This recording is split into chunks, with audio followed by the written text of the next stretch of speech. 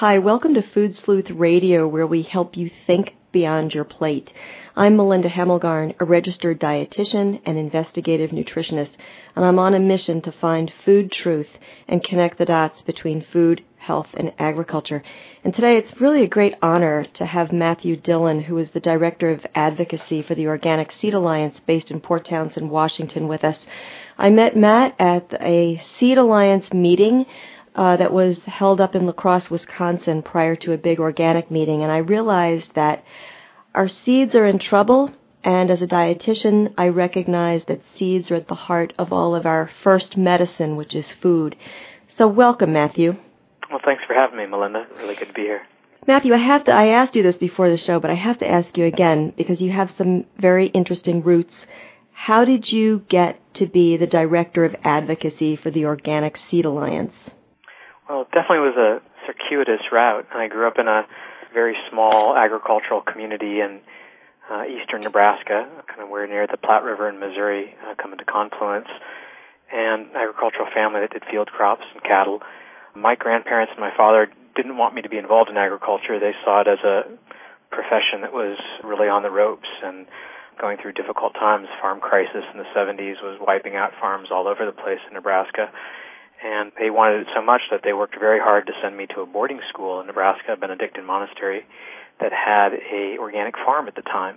And that was my first introduction to organics, and that was in the early 80s. However, I wasn't really interested in the organic food or farming at all, but it was important, I believe, that I was introduced to it at that point, because years later, in my late 20s, I'd been a smuggler in Russia and of antiques, and I had an antique shop in Oakland, California, and living a kind of wild life, and realized it wasn't really the life I wanted to be living, and did some reflection. My father had recently passed away, and in that reflection process remembered the joy that his 5-acre vegetable garden, as he called it, that it gave to him, and it gave to me as a kid, working with him and my sisters and selling vegetables door to door as a kid. And I decided I wanted to get back in touch with farming, and in particular in vegetable area, and so I closed up my antique store, and a month later was a volunteer at an organic farm in California, and a year after that moved up to Port Townsend, Washington, to volunteer with Abundant Life Seed Foundation, a conservation heirloom seed organization. And from my work at Abundant Life, launched Organic Seed Alliance as the founding director back in 2003, with some of the programs starting up in actually 2000. I think your father would be really proud of you. Well, thank you. Well, tell me something. What do you see as being the greatest challenges to our seed today? Well, I'm very happy to talk about the challenges. I think that along with the challenges are opportunities as well, and I know we're going to get to those, but the challenges are serious ones that I think both consumers need to be aware of, and certainly farmers are aware of on a day-to-day basis. And really the biggest threats to seed are via contamination through genetic engineering, as well as concentration of ownership of seeds. And it's important when you look at these two risks to recognize that seed is a natural resource, much like our forests or our water. It's not simply an input like fertilizer into the soil. It's a living natural resource that continually evolves and changes. It's not static. And like all resources, it has to be stewarded and managed in ways that are sustainable if we want to pass it on to future generations, as well as to serve our current needs. These two obstacles of concentration from transgenic or genetically engineered materials and the concentration and control of the ownership of seeds, which has happened very fast, are serious threats to the resource and to our ability to pass on a natural resource to future generations in a way that's going to really serve their needs.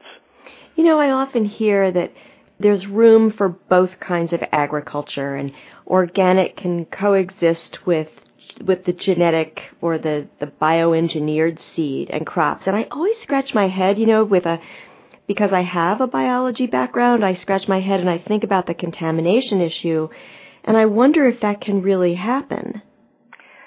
Well, that's a good question, Melinda, and I don't know that I have a perfect answer for it.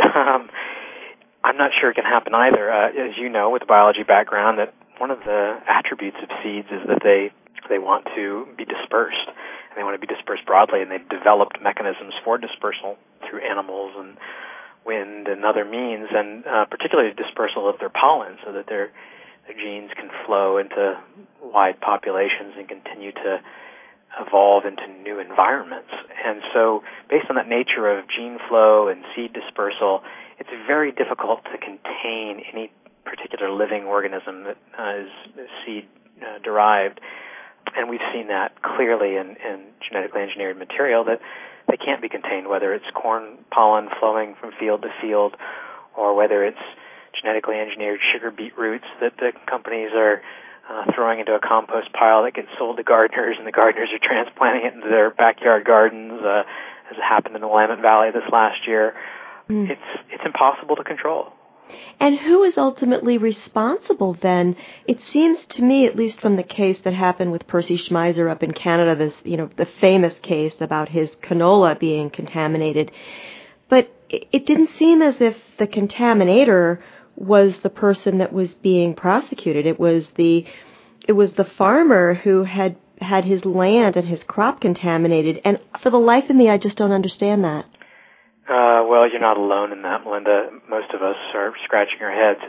It used to be a common law principle, going back to European common law that our country's legal system is based on, of good neighbor and bad neighbor principles, and that is, if I have an orchard and you have bees and your bees come over and pollinate my orchard and you get honey out of it, we're good neighbors. There's a crossover between our fence lines that's beneficial for both of us. We have no problem. The problem is if we're neighbors and you have cattle and I plant carrots and your cattle come over and chew up my carrots or eat my corn or whatever I'm planting, there we have a problem. And traditionally, that responsibility for containment would have been on the neighbor who has the biological form that's potentially crossing our boundaries, the cattle owner, to put up a fence.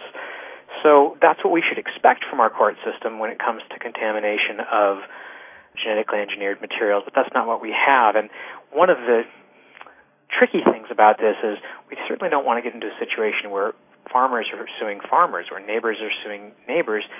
And one of the reasons we don't want that to happen is that the farmers who are planting these biotech seeds, these genetically engineered corns, they don't even own the seed. They're leasing a technology. When they buy Monsanto seeds, they're leasing this what they call a technology from Monsanto and the companies that sell Monsanto seed.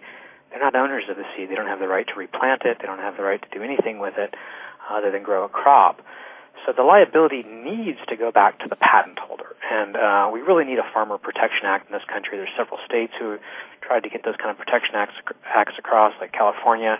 We need a national one in the next Farm Bill. And I think that we're going to have a variety of organizations working for such a Farmer Protection Act that will squarely place the liability with the patent holder. And when that language comes out, we're going to need consumers like your listeners to get behind it and make phone calls to their representatives and let them know that they do want farmers' livelihood protected and that all farmers should have a freedom to operate and succeed in their markets and not be contaminated by crops that put their markets at risk.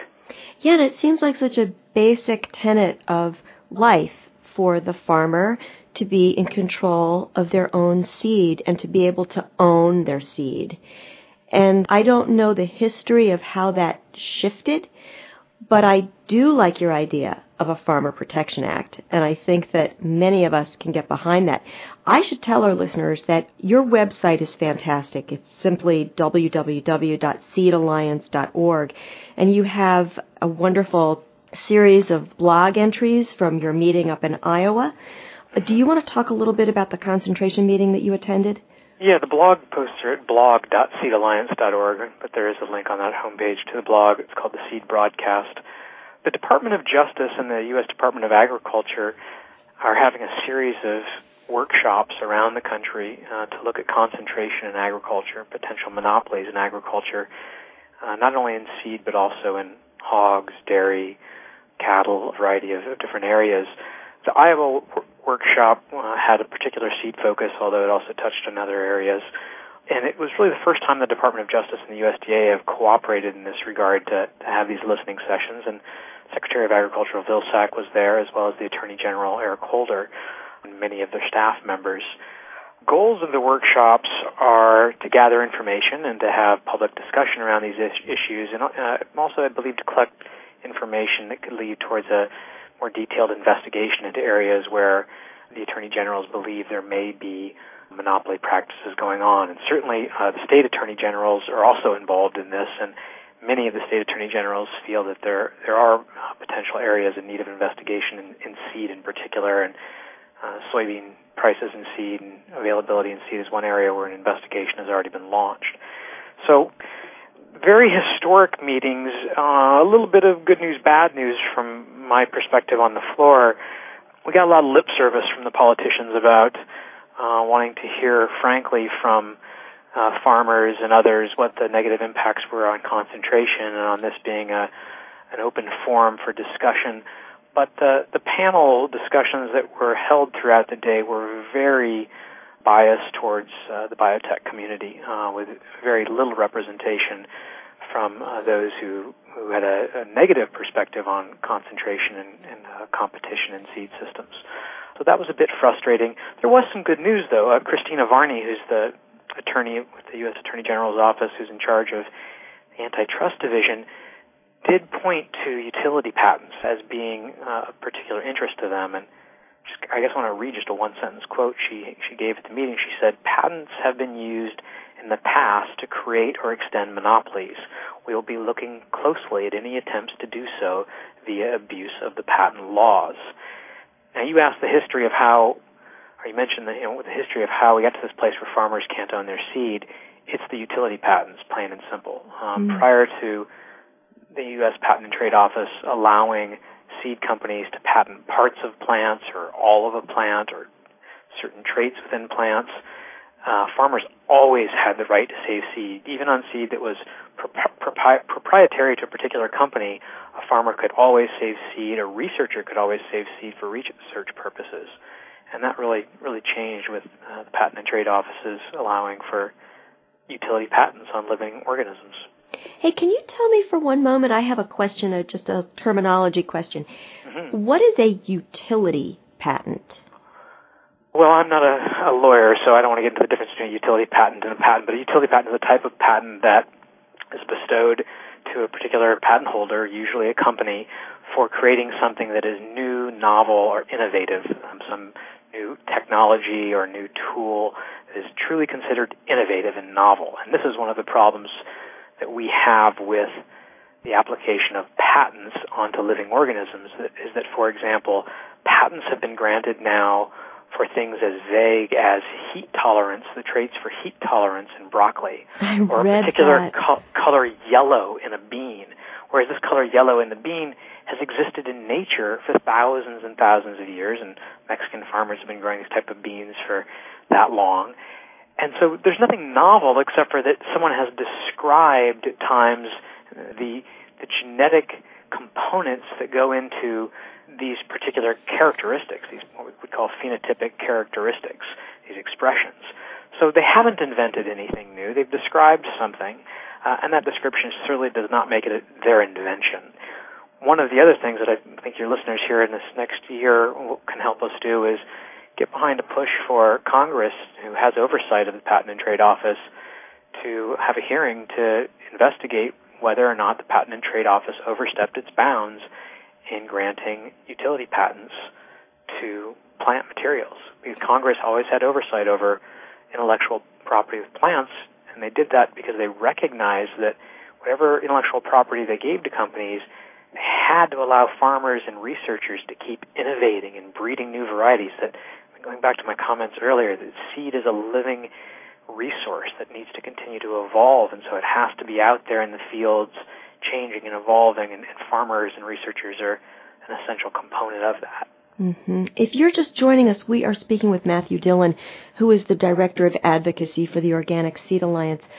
Matthew, there are a couple of comments here that I want to make about that you have in the blog from your experience in Iowa. One is a statement from Jim Tobin from Monsanto, who says, "Patents have attracted a great deal of innovation. They allow farmers to make more money." And I was just looking at Chuck Benbrook's seed report, and it doesn't look like farmers are making more money at all. In fact, it looks like these patented seeds are actually taking a bigger bite out of the farmer's net income. Well, we have farmers across America, no matter what type of cropping system they're in, have been having a tough time. And particularly conventional farmers who are using biotech traits and conventional fertilizer, their bills have been going through the roof the last few years as the cost of oil went up, diesel went up, and the petroleum used for their fertilizer got more expensive, for their fertilizer bills got more expensive, and seed prices went through the roof. Seed prices got to over $350 a bag for some biotech corn seed. And this is compared to 10 years ago when pre-biotech traits, seed was in the $75 to $100 a bag range at most. And so the thing that the seed companies like Monsanto want to say is our farmers are buying value. They're paying more, but they're buying value. Well, when you really look at all of the input costs versus the final net profit, it's not working out for farmers. The yields on many of these biotech crops are lower, particularly in soybeans. There's been major yield drag reported. There's been potential long-term damage to their soils, which is very costly. And even when the yields are increased, because it's a commodity market, that doesn't necessarily pencil out to a better net profit for a farmer. They might have a higher gross profit, but not necessarily a higher net because their overall price per bushel will oftentimes drop when it's a bumper crop year for other farmers. So it's really a very tricky, I would say even sleazy statement to say that farmers are gaining some net benefit, maybe very, very, very large-scale farmers. But we heard over and over in Iowa from small and medium-sized conventional and biotech farmers that their input costs are through the roof and their profitability is dropping year to year. They're working more and more off the farm to pay for their farming, and that many of them are losing their farms. Yeah, and I sensed from our early introduction that you felt hopeful, despite some of the comments that some of the farmers made. And of course, I too got the sense that farmers really didn't have an opportunity to truly voice what was going on for them at this meeting, which I thought was truly tragic. And I think it's an opportunity for all of us to step up in solidarity with farmers and help really fight to save our food system, starting with the seeds, of course. So getting back to hope. Yes, good. There's so much good that is going on, and I'm very lucky and blessed to work in the organic agricultural sector, which has, I'm not a born-again organic, as some people call it, that thinks it's the silver bullet that's going to, be the salvation of every farm in the country. But I have watched conventional farmers transition to organic and not only find greater economic success, but also have their curiosity and their love of farming reinvigorated. And we have a conventional seed farmer who over several years has transitioned to being a 100% organic seed farmer that often speaks at our conferences. And that's one of the main things he says is, yeah, I'm making more money. I'm going to be able to stay on my farm. But the greatest value I've received is that I'm learning again. I'm curious. Every year I'm learning more and more about my farm, and I'm more and more excited to be a farmer again. So I just want to say that, first of all, I'm lucky to be in organic because we have a lot of great work that's being done, and particularly in organic seed systems. We have an opportunity to really create a seed system that fits the agronomic needs, the regional and localized needs of farmers, as well as provides the market with a better quality product, with higher nutritional food, with food that has lower input, that's tastier, that's more visually pleasing. And here at Organic Seed Alliance, we work with farmers in the field to do both breeding projects and get involved in other seed enterprises in which we see how taking a different approach to seed systems, one that's more decentralized and farmer-oriented, really leads to the development of organic varieties that not only help the organic farmer in their field, but also in their marketplace. So that's an exciting trend that we're seeing all the time, more and more farmers wanting to get involved in seed. They know that historically farmers were a big part of the seed system. It's only in the last 50 to 75 years that farmers have handed off a lot of their seed work to the private companies. And farmers want to reinvigorate their skills and get involved in seed. We just heard from someone today who, Saskatchewan farmers of oats up in Canada, who were interested in us coming up to teach them about crop improvement in organic oat production as well as seed production for oats. And they recognize, again, that their grandparents took care of all of their own seed needs in a very regional way just a few years back and a few decades back, and they want to get back in that. That's one of the greatest successes I see in agriculture right now, is how fast farmers are returning to seed systems and want to be involved. And we have to then prevent the contamination. I get back to that. I'm sorry. Yep. We're so happy going along that hopeful path, but I have to go back to the contamination piece, and I think it's one that troubles me the most. Yeah. Well, again, some crops were much more at risk than others. Obviously, organic canola production, for example, in Canada has disappeared. It was one of their larger export markets. Now non-GE and organic canola basically can't be grown in Canada because there's so much contamination from biotech canola. Corn in the U.S., huge contamination issues. Crops like oats that I just mentioned, it's not so much of an issue. So, yes, we do need to address farmer liability and Farmer Protection Act and patent holder liability in those crops that are at-risk crops. At the same time, we need to focus on creating seed systems that are an alternative to the biotech model and reinvigorating both regional seed companies that used to deliver diversity to farmers, as well as our public plant breeding institutions, our land-grant universities and nonprofits like Organic Seed Alliance that, again, only a few decades ago had a very important role in delivering finished cultivars to regional markets, to minor markets, emerging markets in agriculture, and that really no longer do that because our public institutions have had such severe budget cuts, and they're now beholden to private companies like Monsanto to pay for their research. I mean, we saw here at the hearings you're talking about in Iowa, we were at the Des Moines Community College, not even their land-grant, Iowa State University, but at a community college, they had the Monsanto Biotech Education Center. So Monsanto is going so far, not only are they funding Iowa State University, their agricultural research school, but at the community college level, they're coming in and giving these gifts, which have a huge influence, of course, on public policy, and particularly policy around what's being taught at our public schools and what kind of research is being done. So we have to address that. We really have to have regulatory reform and better oversight over these public institutions if long-term change is going to happen at the pace we need it to happen. You're so right. I was just looking at the curricula that go into public schools, the K through 12, and I was looking at who wrote the curriculum, who owns it, and what messages are given versus what's not included. In media literacy, that's huge, not only what's stated, but what isn't. And it was very interesting. Ira Flatow had a program on Science Friday a few weeks ago, a gentleman from Monsanto saying, oh, yes, we have free resources for the high schools, and Farm Bureau coming out with curricula for K through 12. And the messages, of course, are not question some of the technology or question the unintended consequences, but this is all good. So you raise a very important point. With just a couple of minutes left, I want to give you the opportunity to leave our listeners with a charge.